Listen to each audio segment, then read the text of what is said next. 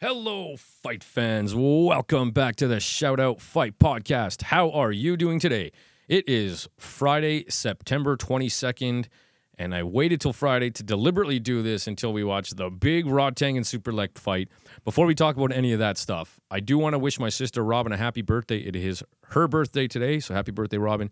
And my cub, it's his birthday tomorrow, so happy birthday, cub. I know you don't listen to this, and nor should you, but happy birthday, young man. Maybe when I'm 100 years old and you find this podcast, you'll at least remember, hey, he did wish me a happy birthday. Okay, this podcast, guys, Sensei Lyle Cheney from Red Deer.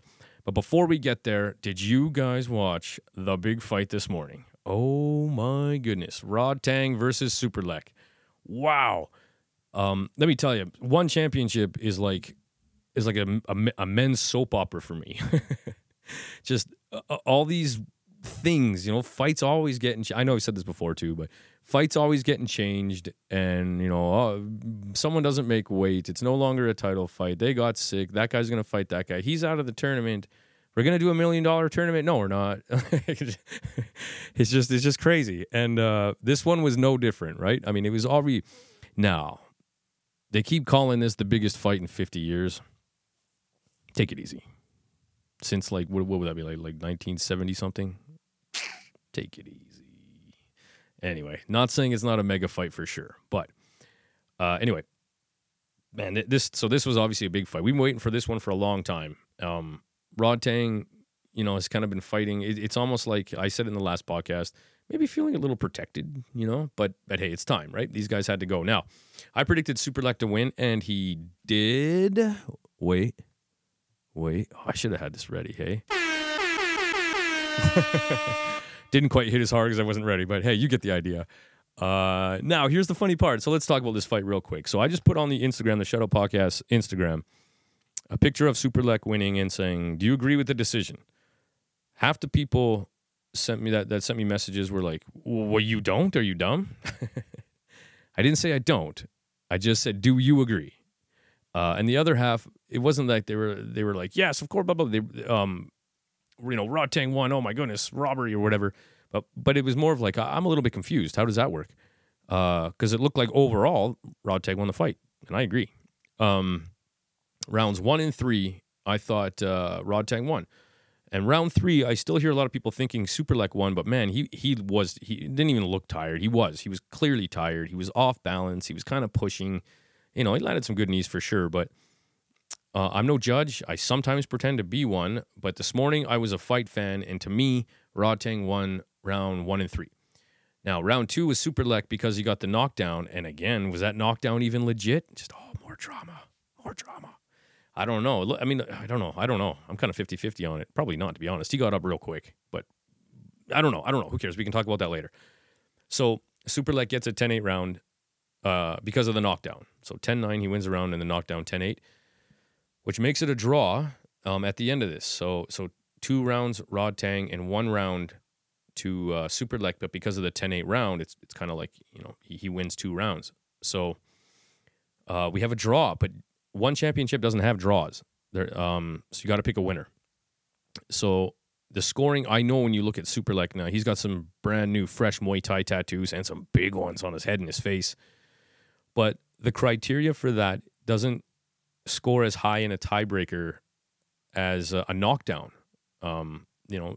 If it's a tie, knockdown means more than damage. If there was no knockdown and it still ended up a draw somehow, then I would imagine damage would be the next criteria because there's no knockdowns. In that case, RODTANG would win. And shout out to Fight Record too on Instagram. Just having a little back and forth lately. That's how they wrote it. That's how I see it. And just awesome either way. Great fight. It lived up to what everybody was hoping it would be. And the cool part is, I always thought this too, like, so with the weight change and the knockdown, not knockdown, and the cuts on his face, and it feels like we wanted some questions answered in this fight, and to be honest, it feels like we have more questions now than answers, and I think that's awesome. It just sets up a proper fight now because, SUPERLEK came in 5 pounds overweight, so it's a non-title fight. I guess RODTANG's camp requested 3 rounds after that, which the CEO of One Championship, Chatri Sityatong, said was a strategic error. SUPERLEK was tired. Could he have even gone 2 more rounds? I got no idea. Now, SUPERLEK came in 5 pounds overweight. Now, I'm no Calvin Klein underwear model, but it looked like there was 5 pounds that somehow could have come off just by looking at his frame. So, Chatri says there's going to be a rematch, and they're going to find a proper nutritionalist for SUPERLEK, and they're going to make it 5 rounds, and they're going to do it again. So really, when you look at how the fight went and the decision and all that good stuff, it just sets up for a huge mega fight. Yes. Can't wait. Also, I am now the owner of $20 new dollars. I bet Mr. Phil Lear $20 on this fight. He took RODTANG. I took SUPERLEK, so I win. I win the $20, but let me tell you, SUPERLEK sure had to, earn my $20. My goodness, that was a hard one. So yes, stoked, because let me tell you, the rest of my predictions were slightly off. The other fight I want to talk about real quick, there's a couple good ones on here. Sorry, guys. Was Tyson Harrison, John Wayne Noy, so big guy, Australian guy who fought, sex sound like they had a fight of the year or whatever it was, or performance of the night, something like that.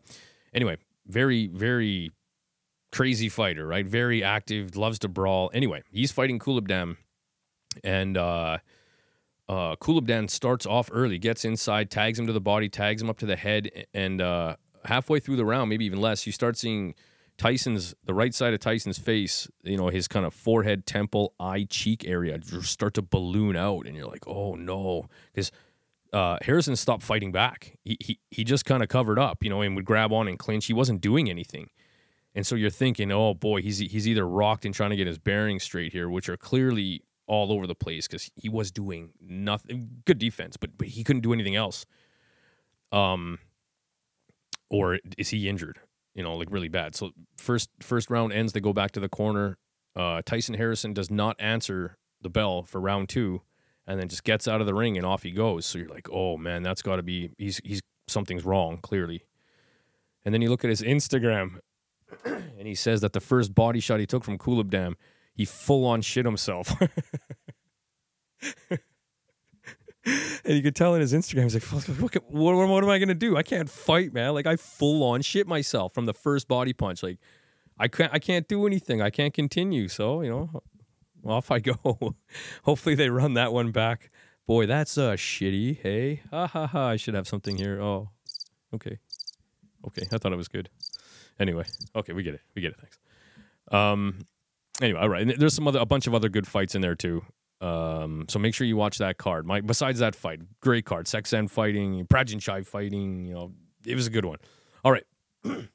You know what's next. Before we go anywhere, if you can do me a quick favor, if you could just like the podcast real quick on any and all of your social medias. If you could, if you wanted to go one step further and share and help me spread the word of the Spread It On, the Shout Out Fight podcast, write a little ditty. I'd really appreciate that. And of course, in the words of my man B. Kong, only the real ones subscribe. So do me a favor, be a real one, and make sure you subscribe. If you don't listen, make sure you subscribe to the Shout Out podcast. And of course, 5 stars. This is a 5-star podcast. There's no other stars. This is a 5-star podcast. How do you know? Well, this is the second one this week. And not only is it the second one this week, I waited till Friday to talk about the big fight. And on this one, we have Sensei Lyle Cheney from Cheney Karate Studios in Red Deer. Boy, let me tell you, my youthful martial arts journey has a lot to do with Sensei Lyle and the scene and tournaments. And anyway, I was really excited to do this one, and he's a pretty intense individual, and he'll tell you what he thinks. He has no problem. So I have no problem telling you that I had to really work up some courage. I've been waiting. It might be a year that I was sort of like, I don't know. Should I ask him? I don't know if it's his thing. But here we are. So I worked up the courage, guys. I did it. That's worth 5 stars, right? So hit me up with a 5-star. 5 stars. I'd appreciate anything else. Anything less, you're just being a hater. Don't be a hater. Wait till you're having a good day. It's Friday today. We just come off some good fights. It is a good day. So let's make sure we hit the Shout Out podcast with a 5 stars. I appreciate that. Okay, guys, in this one, we have Sensei Lyle Cheney. Now, I keep saying Sensei Lyle. I could call him Lyle or whatever, but here's the funny thing. Like your uncle and aunt, at least if you're an adult, it's weird to call them by their first name without like, hey, Uncle Gary, or hey, Auntie Susie. You know what I mean? Hey, Susie. Hey, Gord. It's weird. It's weird to use their first names. I always call my uncles and aunts, Uncle and Aunt. And in this case, Sensei Lyle's no different. I have a hard time calling him Lyle. It's Sensei Lyle to me. I grew up like that, and I looked up to this guy. I listened to, there was a couple hardcore martial artists around here, not all that long ago, but long enough ago, 25, 30 years ago, when I was just coming up as a, young buck, a teenager, 13, 14 years old, anyway, Sensei Lyle, I was going to name a bunch of names, but I just realized I'm so old. I'll get through 2, 3, and then I'll forget all the others. I'm sorry, but Mike Bondi, Gary Vig, Lyle Cheney, Gil of Fantasy, Brian Parks, Dwight Shear, see, I knew that was going to happen. Mike Miles, geez. Wolfgang, just when I was a youngster, I'm sorry, guys. I know I knew this would happen. See, jeez, I should have just left it alone. Anyway, Sensei, I always think of we talk a lot in this one about like the point fighting days, but back in the day, like, you tried not to hurt each other, kinda, but you didn't really care if you did. If it was a clean shot, it was a clean shot. Aren't you a black belt? Okay, are you hurt? You can't continue. Oh, I'm sorry, man. Like, not that people didn't get disqualified. It was good, hard striking karate. Like I know. Listen, I teach karate too, and I definitely know that karate now today, martial arts today is different. Everybody says, oh, it was different back in the day, but martial arts is no different. And these were hard. Those, like a lot of those names, I was Gary, Mike, Lyle, Gil. Oh man, see what I mean? It's always like that core, Mike, Miles. Those I always think of those guys. I know there's a few more. Mark Burzak. How can I forget that? Although a little before my time. I'm sorry, guys, but I always for the hardcore. I'm sorry if I didn't mention your name. I apologize, but around my scene, it was always that same group, and they were always winning and always kicking ass. They were just winning. They were kicking your ass, and they looked good doing it. And out of that group, Sensei Lyle was to me the most like sort of intense. Like he was definitely shorter than the rest of the group. I'm a short guy too, so he was always someone that I looked to. Like the tall guy doesn't always win, and he's the guy proving it. And spin kicks and jump kick, and I've seen him fold, and I don't even know how many people, whether it's been like jump kicks to the belly or reverse, like a cross, you call it, like reverse punch or backhand straight punch, to the guts. Roundhouse kicks to the head, spinning hook kick to the head. Like I have seen him smash so many good black belts in my youth. And into my early adulthood that I was like, wow, man, like this was someone I really watched and paid his forms, sword forms, and it was awesome. I like all that stuff still. And I when I always think of Sensei Lyle, I think of, and no disrespect, Sensei, we always think this, but it's the haircut. But for me, it's the blue gi top and the black pants. And if I had to go one step further, if there's no gi top, it was a Cheney martial arts tank top. Anyway, I just I was looking forward to doing this, and let me tell you, I wanted this to be a 17-hour podcast. When you look back on your youth and how things were, or what happened to that guy, remember that situation? What happened then? And I didn't know that. Like all these, you have so many questions. Now it's been so many years, and I've never got to sit down and talk to Sensei Lyle like this, like pretty much ever. And again, this is such a cool part of doing this podcast, right? So I tried I try not to take more than 1 hour of people's time, because I understand that you're taking time out of your day to do this for me in the podcast. And yeah, I get it. You get to tell your story and stuff, but the reality is I understand that, I appreciate you taking the time out of my day. So I don't want to take out more than an hour. I really do want to take more than an hour, but don't be like that, Jason. So I tried my hardest to fit in everything I could. My mind was racing. Like, hey, you want it to be like, I don't even know how to explain it. Like a kid talking to almost like your older brother or something. Hey, do you remember when that? Do you remember that? What happened? Remember that guy? And remember those guys had that thing, and then you won, but they thought he was gonna win. Remember that? Oh, like I didn't say I wasn't like that, but you want to be like all these things. What happened to that guy? Hey, remember when you did that? Like, I remember, like Chris Farley from Saturday Night Live. Hey, you remember when you threw that jump spinning back kick and that guy didn't get back up? Yeah. Yeah, that was awesome. Like, I want to have so many of those moments. The thoughts were just going through my mind of picking up. Well, let's say I met Sensei Lyle when I was 15. You know, that's a lot. That's 100 years of like sort of questions and scenarios and events and wins and losses and injuries and, you know, like, anyway, what I'm trying to say is I squeezed everything I could into an hour, but I wanted it to be way longer. Talking to the old school martial artists, my history, this really is sort of my history. Not that I was a student per se of Sensei Lyle. I did a lot of seminars with him where he would come and teach at the gym I trained at, Black Dragon back in the day. Shout out to Sensei Gila Fantasy. He talked about fight cards. You go to fight events, you have a couple beers, you sit down and talk, and it just, you know, it's awesome. Anyway, so these things for me are really cool. I get to go back. I get to talk my history and kind of maybe like answer some questions I've always had. Anyway, I'm just rambling on here. I really appreciate Sensei Lyle coming and doing this. And man, God, this is one of the ones I was looking forward to the most. All right, guys, Sensei Lyle Cheney, let's go. Talking all things fighting like a dream that never ends. The fighter in you brings out the fighter in me. Shake it off and take your corner, time to shout out. The fighter in you brings out the fighter in me. Shake it off and take your corner. Welcome back, fight friends, to the Shadow Fight Podcast. I am sitting beside, I can guarantee a Canadian legend, but definitely from my point of view as a young man, Alberta martial arts legend, Sensei Lyle Cheney. Sensei Lyle, thanks for doing this today, man. I really appreciate it. No, my pleasure. Right off the bat, I'm not going to lie. So I did one with Gil, I don't even, maybe a year ago now? I can't remember anymore. But I totally admit, you're a very intense individual. I'm sure you know that.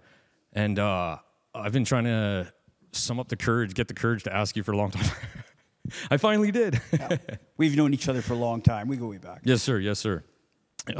So first of all, we're in Red Deer Cheney Karate, Zen Karate and Kickboxing School. Can you give us I'm 41 now. I've been here as a teenager, this exact gym. Can you give us a little breakdown of the gym itself here that we're sitting in? As far as how long it's been going? Yeah, and operation and all that good stuff. Sure. Well, I began my training back in the mid-'70s, 1975. I started training Taekwondo and got my black belt, first black belt in 1982. And at that time, I was always seeing this kickboxing. I wanted to be a kickboxer. That was my goal. So I started training with a school in Red Deer in about 1984, doing karate and kickboxing, and ended up getting my black belt in karate as well, and then ended up leaving Taekwondo and basically dedicating myself to karate and kickboxing. Sorry, I'm sorry. Was this all in Alberta here? Right. Okay. Yeah, Okay.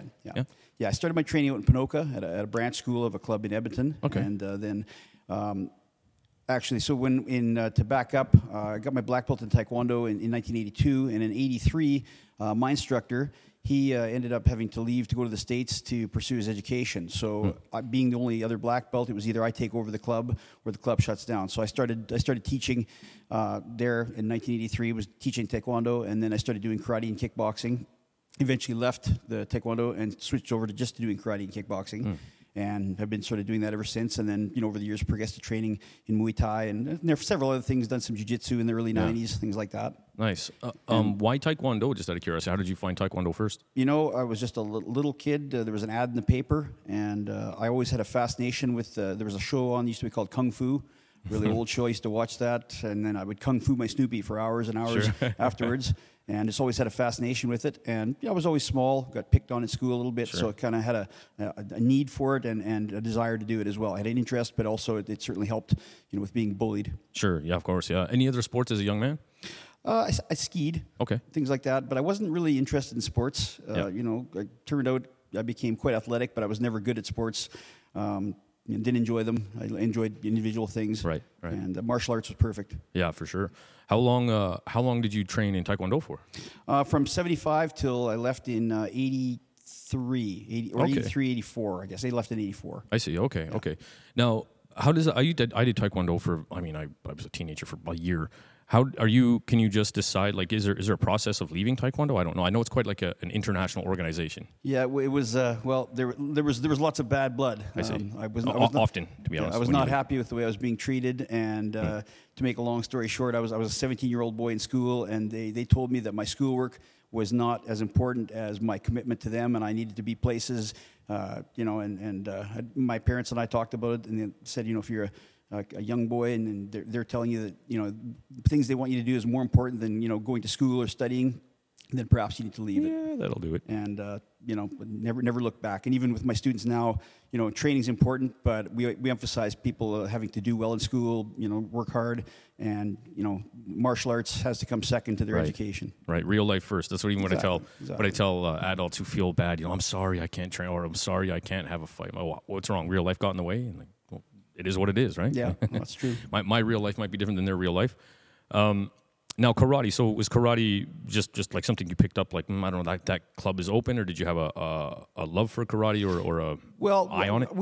I had friends, mutual friends, that they had been training karate for quite a while I was doing taekwondo. So a couple of us, we had friends, and they invited me to come down and watch their school and watch the club, and then started participating. In actually the Western Canadian Karate Championships, which is what I've been running it since 1987. Right. This was back in 1984. I participated in my first one, and it was an open tournament, which we hadn't seen many of those. They had them in the early 70s, but it was quite an experience, and did well and enjoyed it. Nice. And then joined the club, and from there, the club we were training with eventually had to shut down there was some controversy. So myself and another one of the black belts, we ended up taking over the school here in Red Deer, and we ran it together for a couple of years, and then we ended up deciding to go our separate ways. And so the fellow that was running with, Mark Burzak, he was, he knew well who that is. Yes, sir. He went one way, I went another way. He started Rashido, and I did my thing. Right. Nice. So, and you guys started in karate together, sorry? Or was Mark already training? Mark was in karate before me, but see. I started training before he did. I see, I got you. But he started several years before I did. Nice. And were you, what age were you at this point? Would have been 17. 17. Yeah. So were you highly competitive at that age? I know as an adult, you were, me personally, I know you as an adult, you were very competitive. Did you find that, was it always like that? I competed right from about 1976 on. Oh, okay. Wow. Okay. And so I competed as much as I could in Taekwondo. Once I started doing karate and kickboxing, then there was many more opportunities to compete, and of course a wider variety of things to do. And then I had my first kickboxing fight in 1985. Sorry, one sec here. Oh, sorry, the guy's messing with my headphones. Sorry, one more time. Yeah. I was just talking about Mark, if you guys started around the same time. Yeah. Yeah. So he started karate a little bit before I did, but I started training probably a little bit before he did. Yeah. But then we got to be good friends, training in the same club, and Right. we trained together for many fights. He was one of the most tenacious, wicked kickboxers around at the time. Right. He wasn't given the opportunities maybe that he should have been. Nor were some of us that were kind of out on our own. But yeah, he was an amazing fighter. So, shout out to Mark Burzak. I mean, I'll tell a funny quick story, but obviously when you always hear about your teachers and they're legends and they're wizards and they can fly, and of course as a young man you believe it, and why wouldn't you?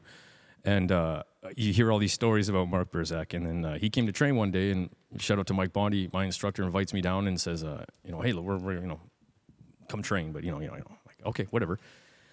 And hey, so we're gonna spar, and I'm like, oh boy, I can already see where this is going. And then, well, should we like warm up? Nope, let's just get our gear. And I'm like, oh man, that's exactly what a savage would say. And so Mike's starting to strap on gear, and he just quietly goes, keep moving, don't get hit. I'm like, what? Keep moving, don't get hit. And I'm like, oh, this is not gonna go good.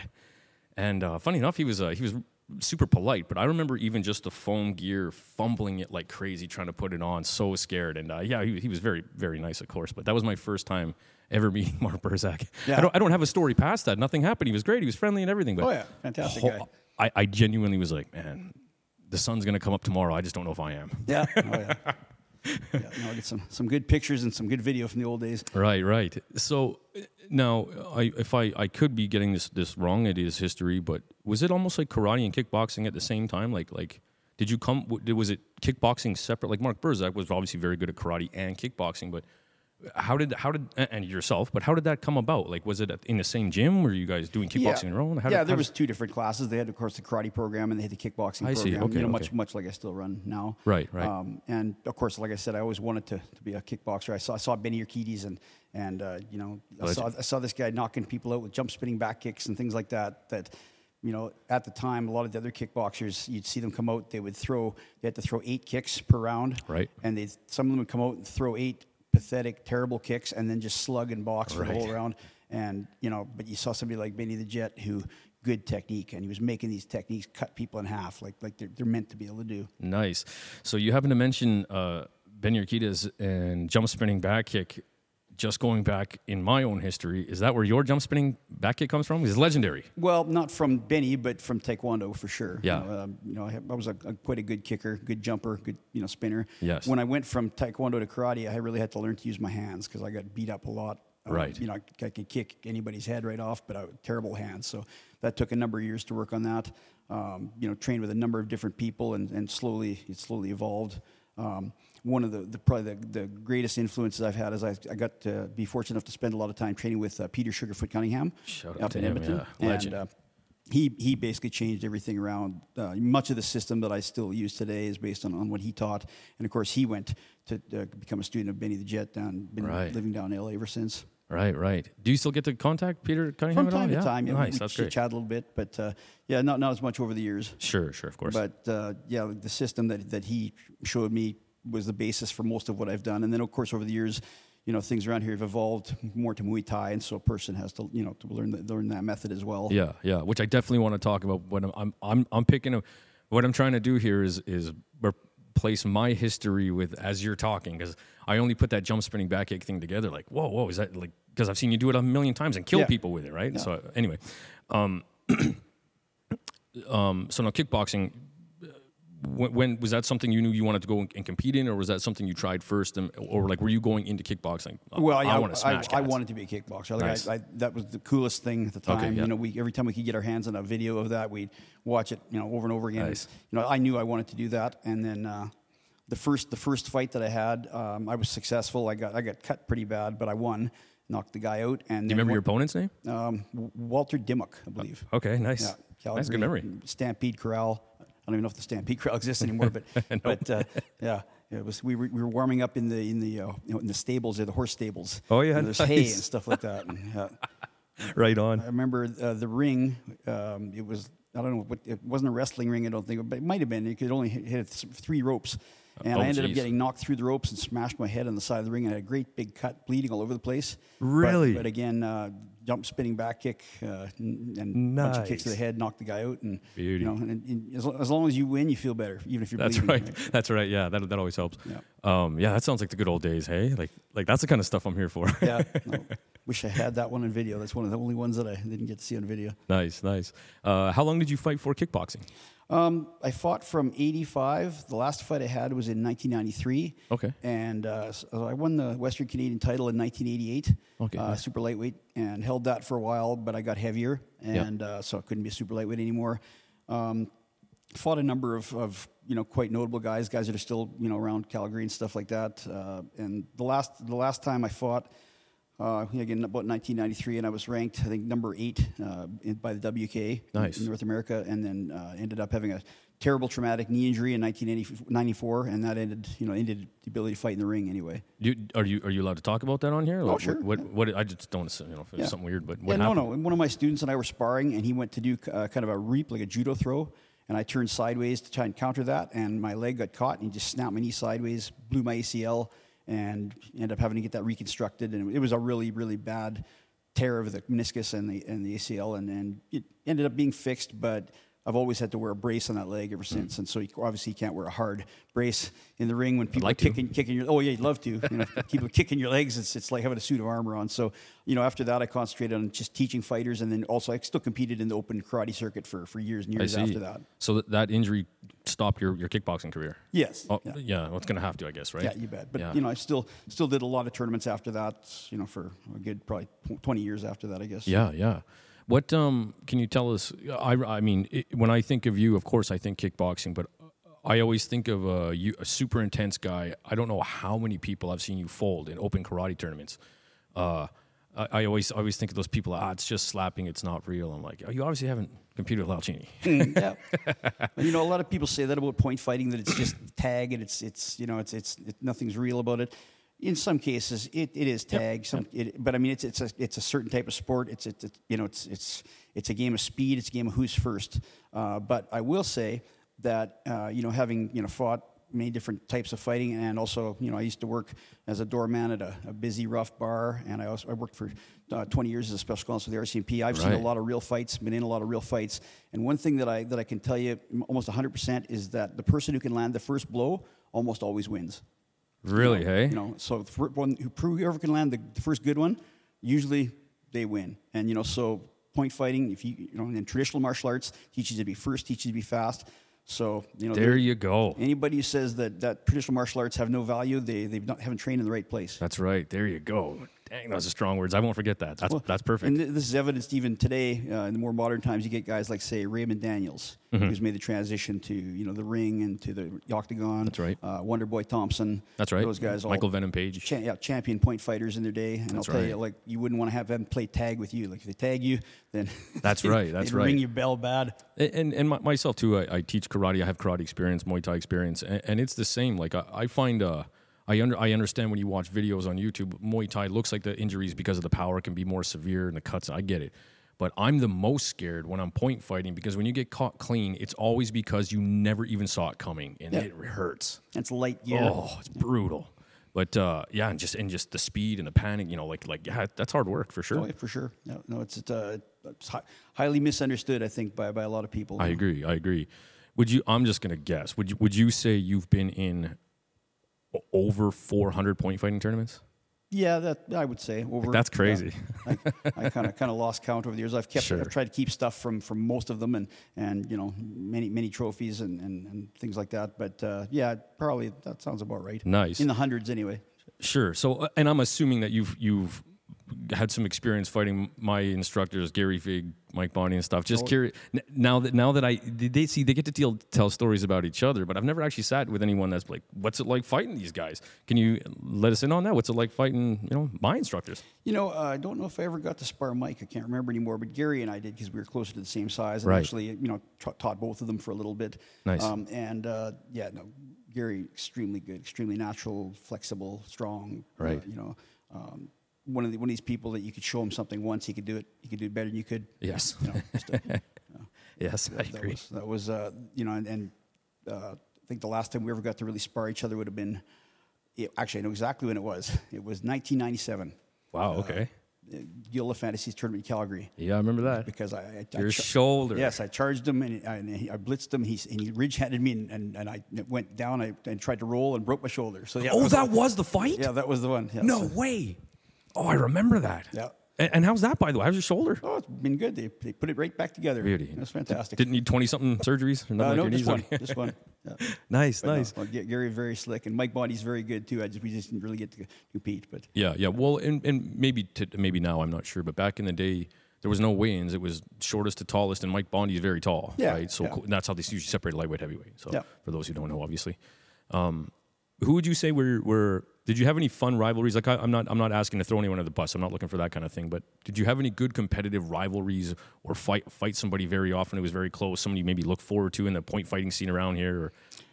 Or somebody who brought it up. It was always the same guys. Same 20, 30 people that would go to tournaments and stuff like that. There were so many good ones. I remember I always joked, Mr. Brian Parks out of Regina. Oh, yeah. Brian's a bit older than me, but was training a bit longer. But Brian, it was a funny thing. It's like whenever you fight Brian, you're going to bleed. Is that right? Guaranteed you're going to bleed. And it was always true. Like even if I would win, I would bleed. Is that right? Yeah. I only ever saw him do one thing once at a tournament. It was right near the end. So again, someone who I get to hear all these legendary stories about. Yeah, he was extremely good, and short, stocky, and extremely powerful, very fast. And I think sometimes people didn't realize what they're getting themselves into. Right. But, you know, Right on. but yeah, there's a number of people that were so good, you know, for point fighting. But you know, the names I'll remember later Sure. when I'm sleeping. That's right. Wake up. Yeah. What? Where have you competed as far as like when you kind of think of, you know, I've seen you've competed in Vegas and obviously a lot of other places. Is there any memories when I think of the point fighting circuit? Is there any that stand out for you as like a memory? Like, man, we had a really good time going and fighting here. Well, I guess the biggest one I've competed in would have been the Diamond Nationals in Minneapolis, and that's about a 3,000 person tournament. With 3,000 point fighting. 36 rings going at the same time. Like that's what jiu-jitsu sounds like nowadays. Yeah. That's karate. Yeah. Wow. And I think it's probably still that big. Is that right? And that there was guys there like the ones again we saw in Black Belt magazine. You know, Steve Nasty Anderson, Right. Jean Fournette. You know, all the World Atlantic Karate Team, all the John Paul Mitchell Karate Team. You guys that are Right. pros that get seated in. They.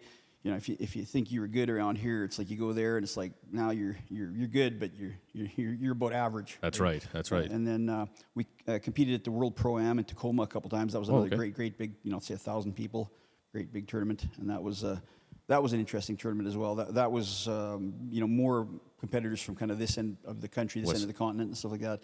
Yeah, the ones in Minneapolis, that was a totally different ball game. What was the differences like that you could see? Just, you know, the point fighting was already at quite an elite level. Like they weren't getting there and banging each other so much as they were sophisticated. Like they, you know, Slick footwork. they didn't waste any energy or anything like that. Like, you know, where you could charge through somebody here, you know, or hit them with power here. Those guys were very difficult to hit and stuff like Right. that. You had guys like Billy Blanks that was competing, you know, cartwheel kicking people in the head that nobody ever Right. seen.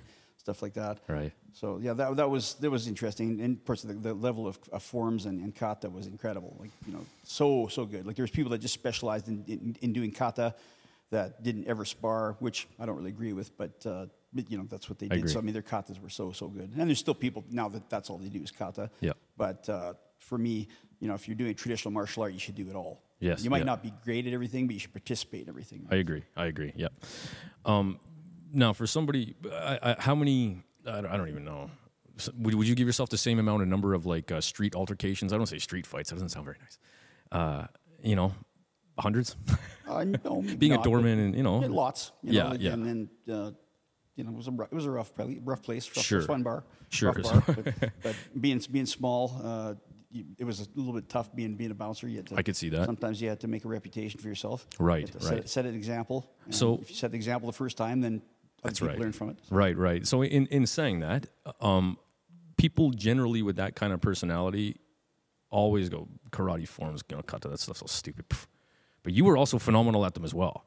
Now I know you kind of touched on it, like if you're going to be good at one, you should be good at the other. But for someone who's so, in my opinion, like fight oriented, where does that passion come from? Because and your students caught as well. They're all beautiful. I'm just curious where that I like it too, but I'm just curious where that comes from. I found when I started doing karate, I had more success. I was always more intense and powerful, and the karate forms are more geared towards that. Yes. You want intensity and you know, spirit behind them more. So that I found the taekwondo they didn't like the way I did my kata, my forms, and they didn't really place a whole lot of emphasis, frankly, on doing them correctly anyway. When I was training, anyway, it was if you could walk through them, you know, and get your way through them, and then spar okay, then you pass your belt test. But you know, so when I started competing in karate, I had more success and enjoyed it, you know, and you know, really honed it and tried to get good at it. But you know, one thing, like people that, you know, a lot of people say, oh, kata is useless. It has no bearing on any real fighting or anything like that. What kata teaches, it teaches people to be precise, and it teaches them to have good technique. And precision and good technique is important in any kind of martial arts, whether it's Muay Thai, whether it's jiu-jitsu, whether it's anything. Learning to do good technique is absolutely essential, because good technique always works better than bad technique. That's right. There you go. And just from, again, the traditional point of view, I just think if I can see that you have good forms, that means you were willing to be patient and put the time in, and you were dedicated to it. Yeah, You're dedicated to your craft, and I appreciate that. Teaches focus, teaches discipline, and again, all those things, they're important in the ring as well. You know. Yep. I couldn't agree more. So point fighting we touched on. There's a couple things here. So how about you as an official? When did you start becoming? So are you the longest current active official around here? No, Mike Zantek, our head official. Shout out to Mike He's Zantek. been at it substantially longer than myself. I started actively refereeing kickboxing and then moved on to Muay Thai. I started doing that in 1999. Okay. And we were at I think it was a Golden Gloves event that Mr. Miles had put on in Calgary. I think they were short on officials, and they asked me if I want to give it a try. And okay, I've done a lot of martial arts reffing, for years before that, so I tried it out, and then kept doing it, and Nice. they gave me the suit, and There you go. And the tie. yeah, exactly, and been doing it ever since, and and then of course.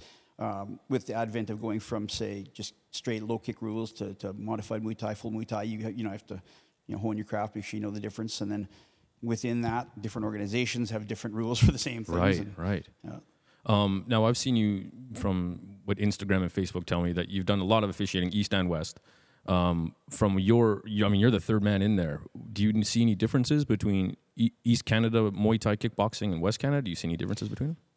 Not really. I think actually here in the West, even though we don't nearly have the population base, we've been, cutting edge in first kickboxing and then Muay Thai, probably more so than just about anywhere else in the country. Agreed. A lot of the provinces have been kind of stunted because of their provincial regulations where they weren't allowed to do this. That's right. Ontario was like that for years. Saskatchewan is still like that. Manitoba still like that. BC was for a long time. BC's been opened up pretty good in the last few years. Right. Alberta's always been, a little bit more free to kind of do what we wanted to do. Right? Oh, I just thought of this. I've been wondering this question. You obviously will know. So now BC is allowing professional Muay Thai, right? Do I have that right? I think so. I'm not sure if they're allowing professional or not, but like a lot of the other places, like Saskatchewan, for instance, you can have professional fighting, but you can't have amateur fighting. Of course, right? They'll allow professional MMA. Oh, yeah. And I'm not sure about the sanctioning fees and whatnot. If it's too onerous to really let anybody do it, but they won't allow amateur kickboxing and amateur Muay Thai. So all the people that are training in that have to go elsewhere to fight. Right. You're never gonna be able to fight at home. Yeah, exactly. Yeah, brutal. Can you give me your top, let's say a couple, maybe 2, 3, 4, 5, as an official? Fights, or let's say referee, fights that stand out in your mind, like when you say, hey, when you think of all these fights, what are the 3 that stand out? Is there any? If I know you're gonna ask that question, I would have thought about it and wrote it down. Sorry. I'm trying to think. There's so many of the fights that I've seen that you kind of forget who's who unless you really go back and look through the program. But is there any one fight that stands out? Anything weird happen? Well, there's some weird ones that have happened. Sure. But, we had a fight card in Winnipeg where, we almost had a riot. Oh, good. Things like that. There's a lot of things, a lot of interesting things that happened in Winnipeg over the years of the fight cards. But I can't think of any one particular fight that stands out from other ones. But like as of late, we got some really fantastic fighters like Tim Lowe. He really stands out. Yep. Obviously he's been around for a while. Guys like Derek Jolvet. Yep. Shout out to those guys. Who are our current ones are for the Road to One. Jake. Yeah, Jake Peacock, for instance. Very unusual fighter. Cody Jerome. Yep. All that bunch. They're all so good. Yeah. And I was just thinking about this the other day. Like all sports evolve. The swimming today is better than the swimming was 50 years ago. Right. The running's better. Whatever's better. But the martial arts, you really see how it's evolved. The amateurs that we have today are way better than the pros were 30 years ago. Right. And of course they have the benefit of different technique. They can research stuff. They don't they can maybe go online. They can reach out to other schools. That sort of thing. But I mean, all sports do evolve. But boy, you can sure see it if you've been involved in the one thing for 45, 50, or I've been 47 years. You can really see the difference. Yeah, no kidding. Now I'm gonna put that in my cap. I do wanna address that right away. But I did have an officiating question. Since all the gyms and gym owners around here, right? I mean, Yeah. How do you? I know you can, and I know you have to. But do you find it hard, or how do you separate like emotion in the ring, like as a referee, like you know what I mean? You're there to do a job. You're there to do the best job you can. Hopefully, at least that's the attitude I approach it with. And again, you might know just about everybody in the circuit because it's a small family kind of thing. Right. So I would know just about everybody, at least the instructors, and you might be friends, you might be acquaintances outside the ring, but in the ring, here's the rules, here's the way it works. I enforce the rules. Right. It's much like, say, being a police officer. Here's the law. I'm here. I'm the instrument. I have to enforce the law, and the law is the law, and rules are the rules. It's right. just, I'm not the law. I just enforce it. Yeah. Right. Yeah. Exactly. So here's my curious question. I'm sure that there's been many of times where you've been the referee and you do your thing, and the fighters come in the ring.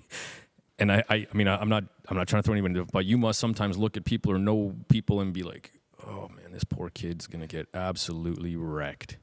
Well, yeah. I mean, you can make a judgment call. Yeah. It's like they always say you can't judge a book by its cover, but if you judge enough books, enough covers, you get pretty good the at idea. it. Yeah. But they're there. They're trained. They're medically checked out. That's and, right. You don't know if they've trained. You don't know. Right. Yeah. That's it. And Just do your job. But yeah, you can often tell, kind of with experience, who's going to prevail. But once in a while, you get a big surprise. Sure do. That's part of the fight game. Yeah. I did have a question from Ken Sumner from Arashido who asked, what I wrote it down. I forgot to bring it. Speaking of the old training methods and the evolution of the game, what do you see are the top things, the top few things that have changed from maybe the old school training method to the new school, or where do you see a different train of thought? I know it's easy to say you like the internet and stuff, and of course that's true, but where do you see the biggest differences, and where do you think they happened? One of them is in cutting weight. People know a lot more now about cutting weight. Isn't that the truth? Doing it safely, doing it quickly and safely. Well, sometimes it's not as safe, but there's a lot more knowledge about that now. Sorry, yeah, weight cutting there, right?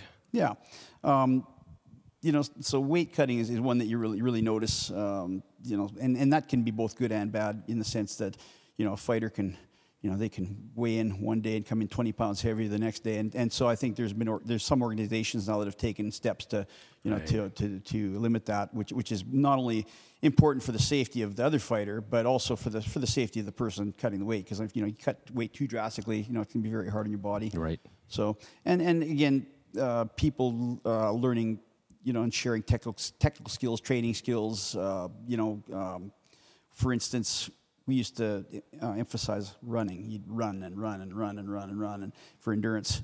And running is important, but things I think like intense pad work and intense sprinting, drilling, stuff like that. That kind of we've learned over the years is better for cardio for fighting. Right. Sport specific. You can run a long ways, but if you're running at the same pace, that's not the same as if you got to go blasting away. For 3 minutes inside the ring or 2 minutes.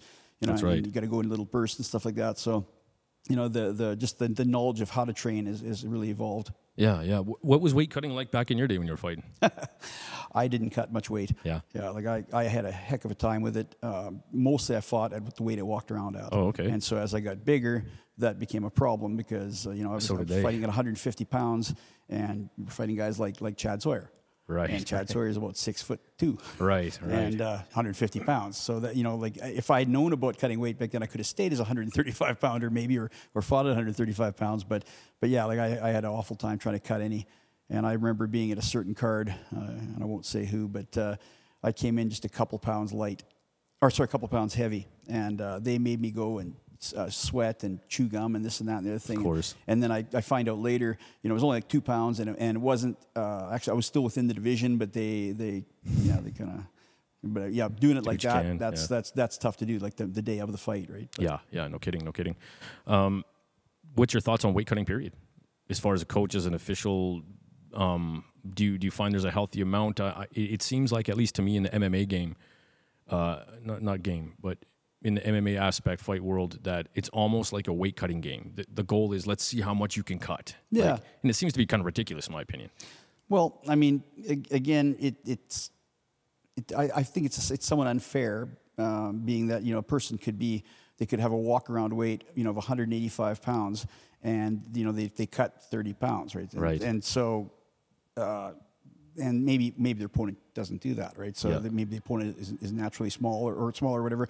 I think Well, I'm in favor of them being able to do it a little bit. I don't know. I'm not exactly sure where I stand, but to me, it's like you're something and you're trying to be something else. Why don't you just fight it at that Agreed. weight or closer to it anyway? Yeah, I agree.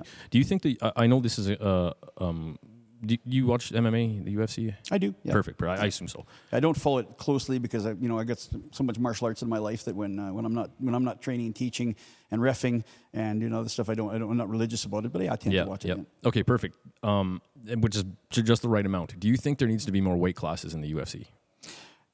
They could use them. I know we certainly have a lot more in Muay Thai. We have a lot more in boxing. I think that's probably part of the problem. With all the cutting is that you got to be here, you got to be there. There's no in between. Right.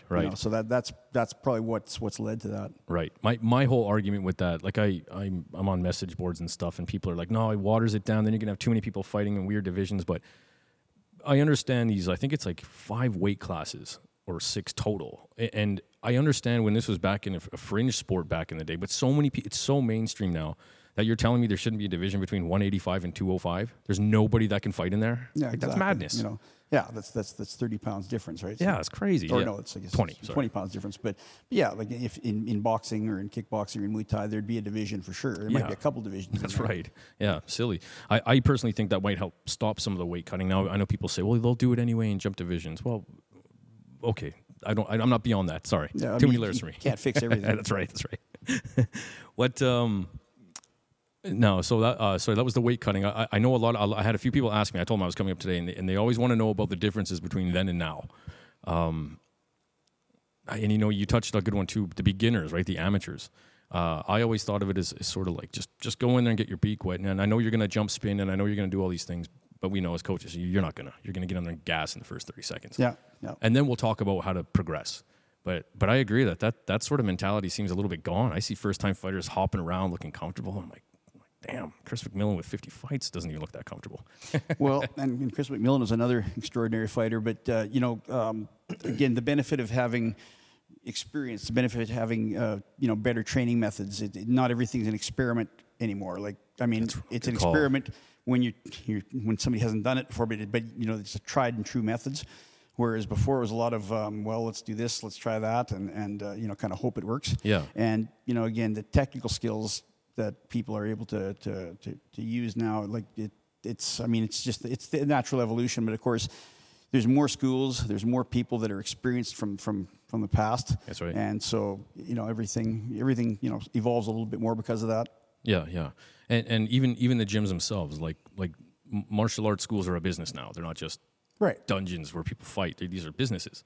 I don't know what your thoughts are on this, but in my opinion, one of the big differences is I always thought even the UFC, the early UFCs, I always saw them as fighters first and athletes second. And I feel like that switched. It's now athletes are first, and you kind of learn to become a fighter. For sure. Yeah. And a lot of people start out, they have no intention of being a competitive fighter, and they want to just do it for fitness or whatever. And then, they think, oh, maybe I'd like to try that, right? So they approach it differently.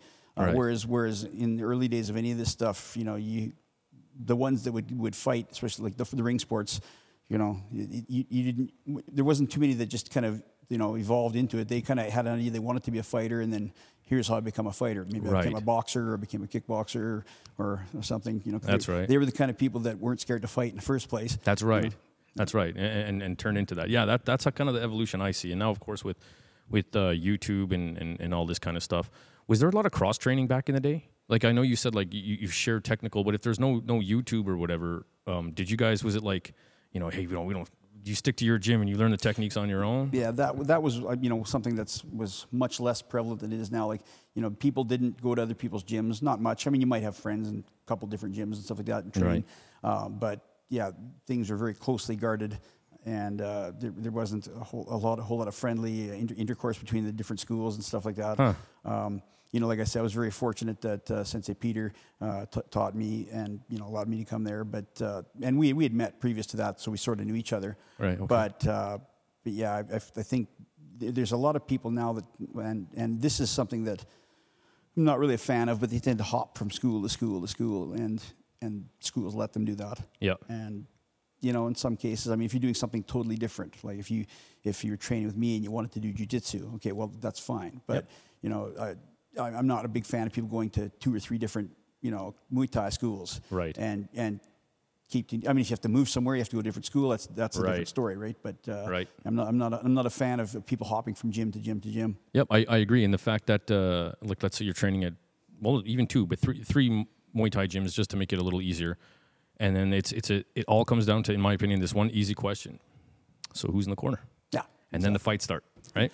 And if you're successful, who do you give credit to? That's No, right. I mean, you give it to yourself, I suppose. And Right. if you believe in God, give it to God. But at the Yeah. same time, there should be somebody that you would call your teacher. That's right. That's right. And be given that respect. I can admit that I have a little. I know it's just part of the business, and I've heard a lot of people. You invest in yourself, but I admit it's tough to, like, get so. It happens so often. People, you give up your life, to train fighters, and I'm happy to do it. I love doing it. I love the sport. I love all that good stuff. But then they don't even say goodbye. They just don't come back, and you're like, what the hell happened? I missed my kid's birthday for you. Yeah. I admit, as I get a little older, it's a little harder to convince me to train people for fights. Yeah. And this is the kind of thing again that should be held dear. One should revere and respect the people that taught them. I have my kickboxing instructors. I've got my karate instructors. And still to this day, if somebody says, who's your karate sensei, I can say that right away. If somebody says, who's your biggest influence in Muay Thai or kickboxing, I can say that right away. Sure. Yes, sir. Yeah, and I have a sense of pride in that. Like I was really excited to talk to Sensei Gil. I mean, even to call you Lyle and Gil to me sounds like calling your uncle Derek, like, hey Derek. Like, it just sounds weird to me, right? Same thing. I know those who were before me, and just the memories along the way. What's your thoughts on? So, are you officiating on the 25th? Do you even know that at this Yes. time? Okay, so you can't give us predictions. That's the road to one. Yeah. I'll be on that one. All right. So, Yeah, and I could tell you what I think, but I'm not going to tell you what I think. yeah, I fully understand. Okay, then let's move on from there. Yeah. What's your thoughts on this now that you've been an official, and I'm sure you watch it as well? About I always ask this question. I don't want to call it entertainment Muay Thai anymore because it just seems like what Muay Thai is now. But the 5 rounds, the interesting scoring system, the traditional system versus kind of what we're seeing now. Do you have a preference? What's your thoughts between the two? The technical changes? You know what? Again, I think it's all for the better. Yeah. And I'm not a big fan of the idea that, for instance, in Muay Thai, the first 2 rounds don't count. Kind it's of thing. brutal. I don't like that. Yeah. I think and then they were when people came over from Thailand, they were surprised to hear that they're going to fight hard the whole 5 rounds. So just be aware of that. Don't Right. come out playing around because the guys in Canada don't do that. That's right. Don't roll your shorts up. It's a 5-round fight. If you're not going to score all 5 rounds, make it a 3-round fight. Right. Right. Right. Even for the fans, right? Yeah, Like, geez. exactly. Yeah, and this the new thing where they're trying to use the 4-ounce gloves. That's I was kind of dubious about what that would look like, but it makes for some good action. Sure does. It changes the game a bit. Yeah. But it's. I think it's not a bad way to go. I don't think that's for everybody. Agreed. But because those things are pretty unforgiving. But it's made for some excellent fights so far. Yeah. And even here, like I know, I think I was sitting beside you commentating, and I'm losing my mind. Cody Jerome and Tyson Green. So that was the quarter. I mean, we talked about the evolution of the game. That was the quarterfinals, and we saw people get dropped like there was a sniper in the crowd. Yes. Immediately in the semifinals, that changed. Like, people were way more cautious. They weren't running in when people were getting knocked down. Like, I was amazed that people, just the evolution from one event to the next. Right? I mean, it was insane. Yeah, and the thing about it, it changes the way you guard yourself with those little gloves. They don't cover as much. Right. Again, you got to be much more accurate to hit with them. Like, when you do hit, they hit very hard. That's true. But boxing gloves get a large surface; they can catch you. Where a fist might not catch you the same, might slide by. Right. And you could see that right away there was a bit of a learning curve there from the first time to the second time. Yeah.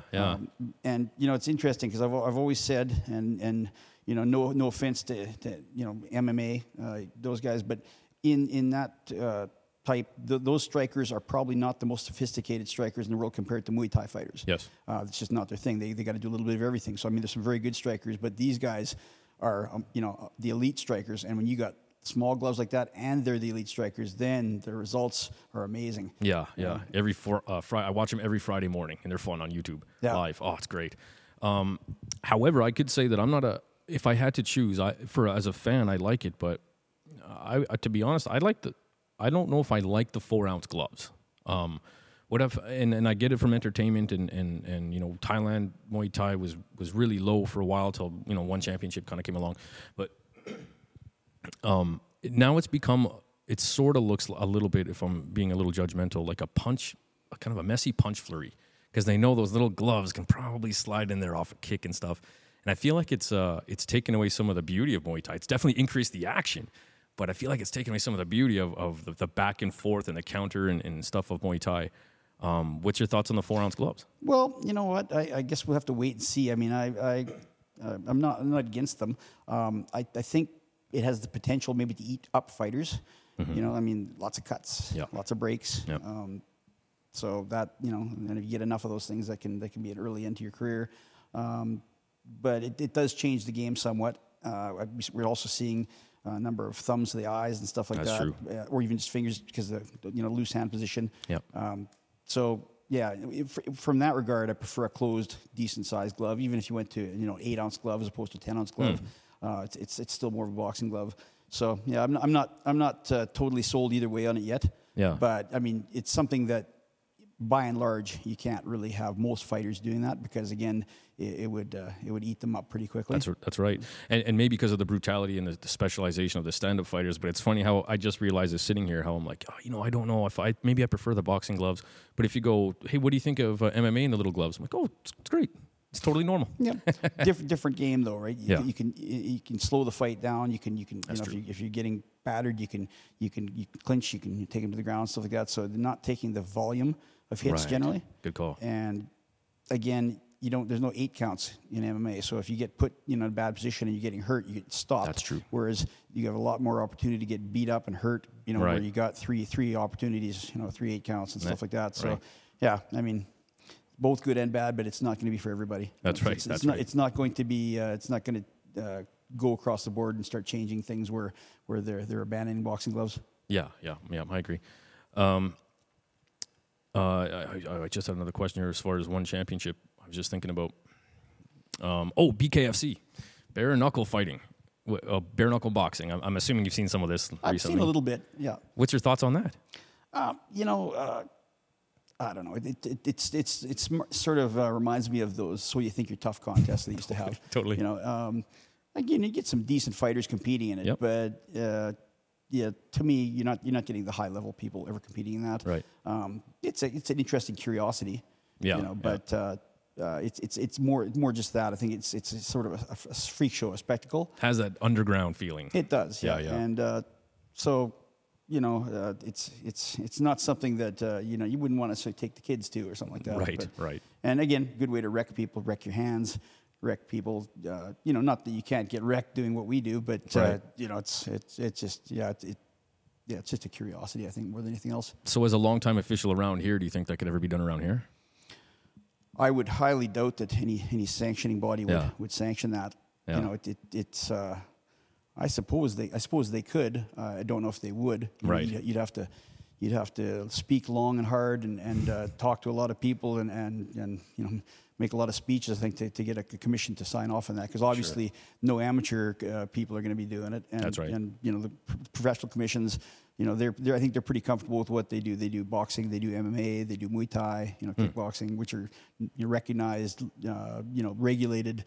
Right. And I guess there are regulations for bare knuckle too, but it's a little bit more fast and loose, I think. Is there like a, like I'm still a little unsure on the officiating side. Is there like an Alberta like board, or is it like municipal, like Calgary, Edmonton? Like I don't know how that works really. As far as the officials, Sanctioning commissions, the I sanction. guess? Well, you know, you have the Calgary Combative Sports Commission, Edmonton as well, and there's also a provincial one, like a There is, central eh? one. Actually, I think there's a commission out of Penhold as well. Oh, okay, And okay. Penhold, I don't think has ever had a card in Penhold, but they'll lend themselves to other, you know, municipalities. Lethbridge has done that on occasion for places that don't have a commission, because I see. if it's going to be a pro fight, you have to have a commission. Somebody's commission, you know, and so, you know, another city can oversee it if you know, if they want to. But I see. And so that was my next question. And so like the Calgary and Edmonton work together? I know nothing about this side of like the sport. I don't really know a lot about what they do together. Yeah. I know that obviously the commission members, a lot of them know each other because they're working in the same circles. Right. Yeah. Like it's going to be extreme, but let's say Edmonton goes, hey man, this guy can't fight for whatever reason, and Calgary gives him the finger. F you, nope, he can fight over here. Like, does that, you know what I mean? Like, is it Typically they don't do that. like do they work together, Yeah, kind of like thing? I see. any kind of a suspension for injury is the most common one. Knockouts. Yeah. Those suspensions would be recognized by pretty much all commissions the same way. I see. I think once in a while people slip through the cracks a little bit. Mm-hmm. They had a death in Edmonton there a few years back, and that might have been one that kind of slipped through the cracks. I don't Yeah. think anything was intentional. No, but no. A lot of these people are not always doing this as their main course. job. They got other things going on, and so things do slip through the cracks. But yeah, like most commissions would respect each other's sanctions. I think they're pretty much standard across the board over the country. Yeah, and shout out to Tim Hegg. Unfortunately, I mean, I've seen him fight a few times, got trained a few times, and as I explained to some people, we're not reading books at the library, are we? Like, this is the fight game, and There's an element of risk. that's it. Fairly big, for sure. I wouldn't, like I tell my students, I wouldn't call what we do dangerous, but it has risks. Yes. So when you train properly, so you don't increase those risks. That's right. Yeah. Hence my. Don't want to blow a knee. That's right. Yeah. You know what's funny about this? Everybody feels worse about my knee than I do. I'm sure you're probably the same, but being a small business owner, I feel like after I get up and have my cup of coffee, if I sit down and watch TV, I'm like, man, I got to do this. I should be doing that. Like, I feel like I got to be doing something. Yeah. So it's nice to just like, not only am I sitting on a couch and watching this other thing they call sports, like football, but like, what am I going to do? You're supposed to be. That's right. Might as well just sit here. Like, it's a nice feeling. I found that very, very hard to do this past winter. I had a knee replacement, and you could do nothing but sit and watch TV, and that's all you were supposed to be doing, and it was... Got real good at watching sports, eh? Yes. I've always fantasized about retirement, and I told people I could sit and watch TV for months at a time. It would be easy, no problem, and after 3 days, I was going insane. Can you, I know we talked about this off air, how many knee surgeries do you have? 21. 21 surgeries. I'm going for the record. Nice. Are you close? No, I know another fellow. He's got probably more than that, but he's probably got 25 by now. Okay. Yeah, it's not really a record that one wants to have, wants to No, own. but martial artists do always compete. Yeah, and I mean, again, sometimes there's hazards. That's it. I've had a little bit of bad luck with regards to that kind of thing, but it's what you get for being the point of the spear. Right. Listen to your body. Make sure that you're thinking a little bit down the road. Your body is kind of a finite resource, and if you're getting constantly injured and stuff like that, particularly say concussions, one has to maybe take a step back and look. 30 years from now, do I want to be able to hide my own Easter eggs or things like that? Right. Take time to do other things you would enjoy. Like I always regret not having traveled. Mm-hmm. I should have, when I was younger, gone, places, Thailand, things like that. Right. Just other places, but I was always, always had a school, and I always, worried that I couldn't leave it with anybody. And then over COVID, when we had to, I had to take some other employment for a while, and had to leave with other people. You realize, geez, I could have done this. It could have been done. What was that like for you? So like when we talked about it off air here, like this is our lives, and you broke that for a little bit and did something different. What was that like? It's very stressful. Very stressful. Like being that you're doing a new job. I'm working as a security contractor at a gold mine, which was interesting having a new position. But then you're worried about your business back home. How is it doing? How is it going? And right.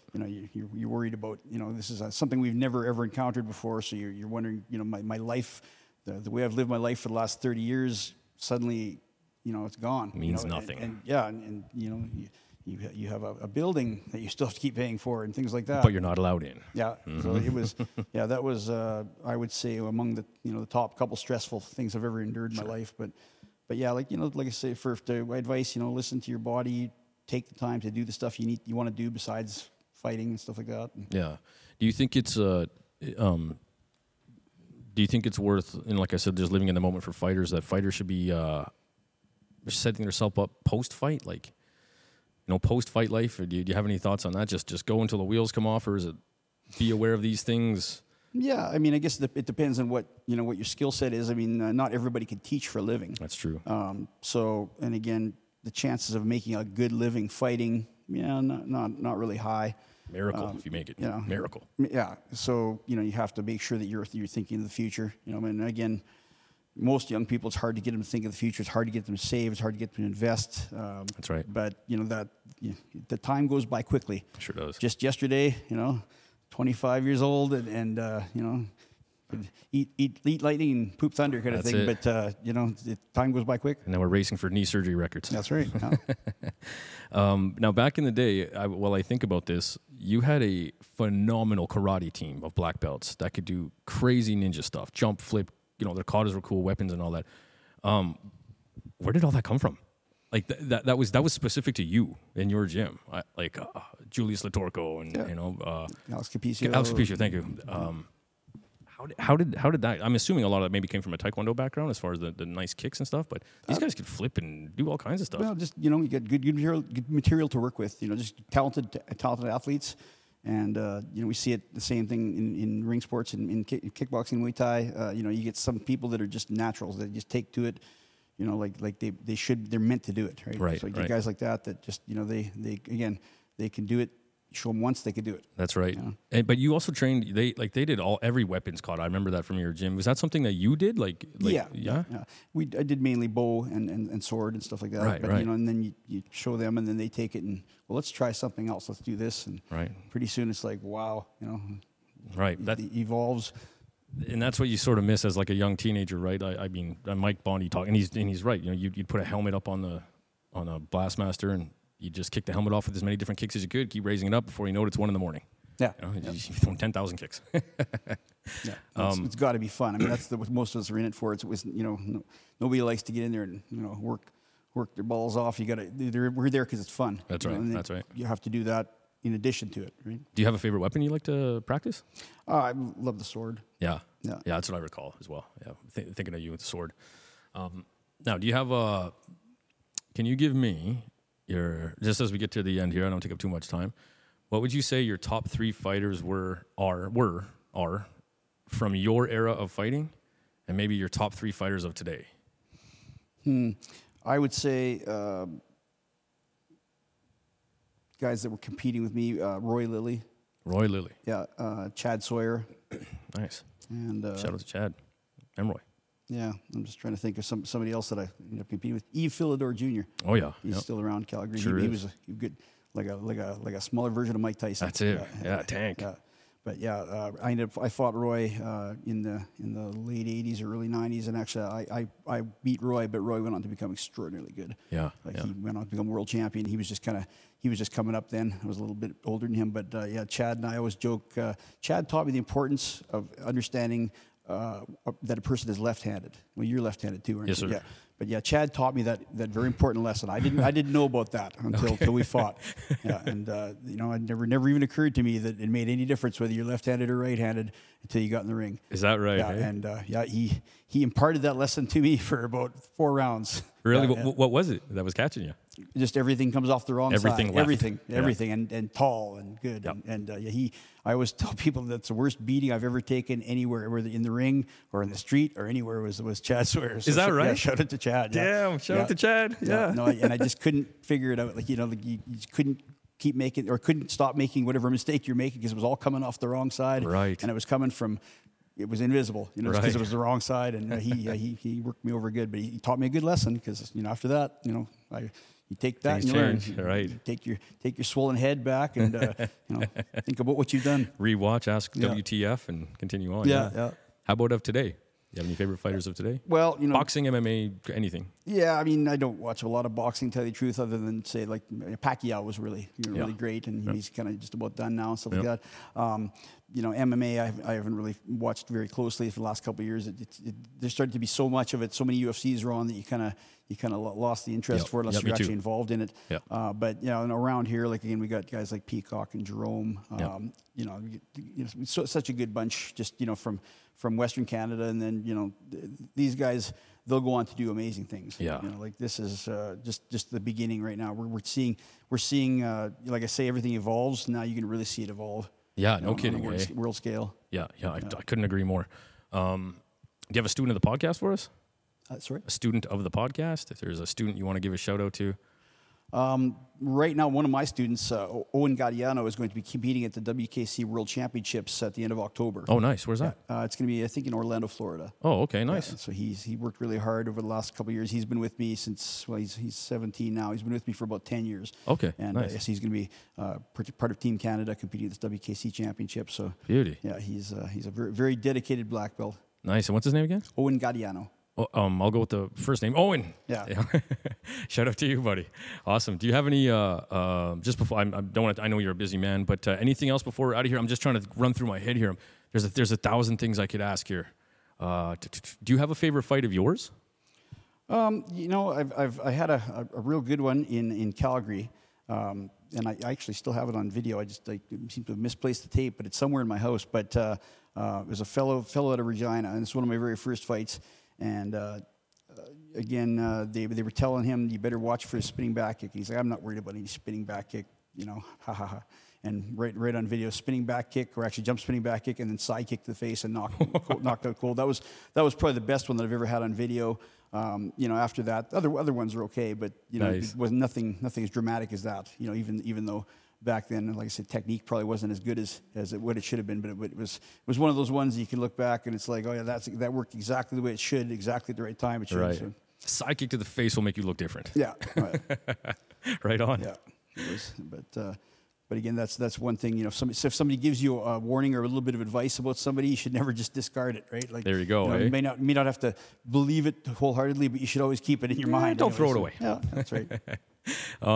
Now, how about, we talked about the Western Canadian Karate Championships, yeah? Yes. Is that something that's still going to go on? I know COVID disrupted everything, but is that something you're still looking at doing? How long did it go on for? And Well, it's been running continuously since 1979, that is crazy. and then other than 2 years of COVID. You know, so Right, we right. ran it this year, 2023. That's we right, also ran it last year in 2022. So we missed 2020 and 2021. Right. And yeah, the plans are for it to go on this coming year as well. Do you know of any martial arts tournament that's been around longer? No. Yeah, like I'm not even talking There's Canada, none. just period. Well, I mean, in the States, yeah, there's Is ones there? that have been around a lot longer than that. Okay. But this is A lot longer. Yeah. Really? I would think the Diamond Nationals, things like that, the Long Beach Open. Oh, the good Long call, Beach Open, good call. since the 60s and stuff Right. like that. But yeah, as far as I know, and I haven't had anybody correct me so far, this is the longest continuously running open tournament in the country. Damn, that's awesome. Somebody might come back and say, well, this organization has had this one going for this long, but this is the longest continuously running open one. So, Right. Well, until then, where are you? So- yeah, exactly. Right on. I'll, if I'm wrong, then correct me. There you go. Where can we find you? Social media, website, any good stuff like that? Yeah, we have our website, cheneykarate.com. We're on Facebook. We're on Instagram. Perfect. All under Cheney Karate? Yeah. Awesome. Any last words before out of here? Can't think of anything, but All right. thanks for having me. Hey, I was really excited to do this. I let everybody know I was doing this, so now I got to put up all the pictures that I downloaded and you doing cool karate moves and stuff. Thank you very much, sir.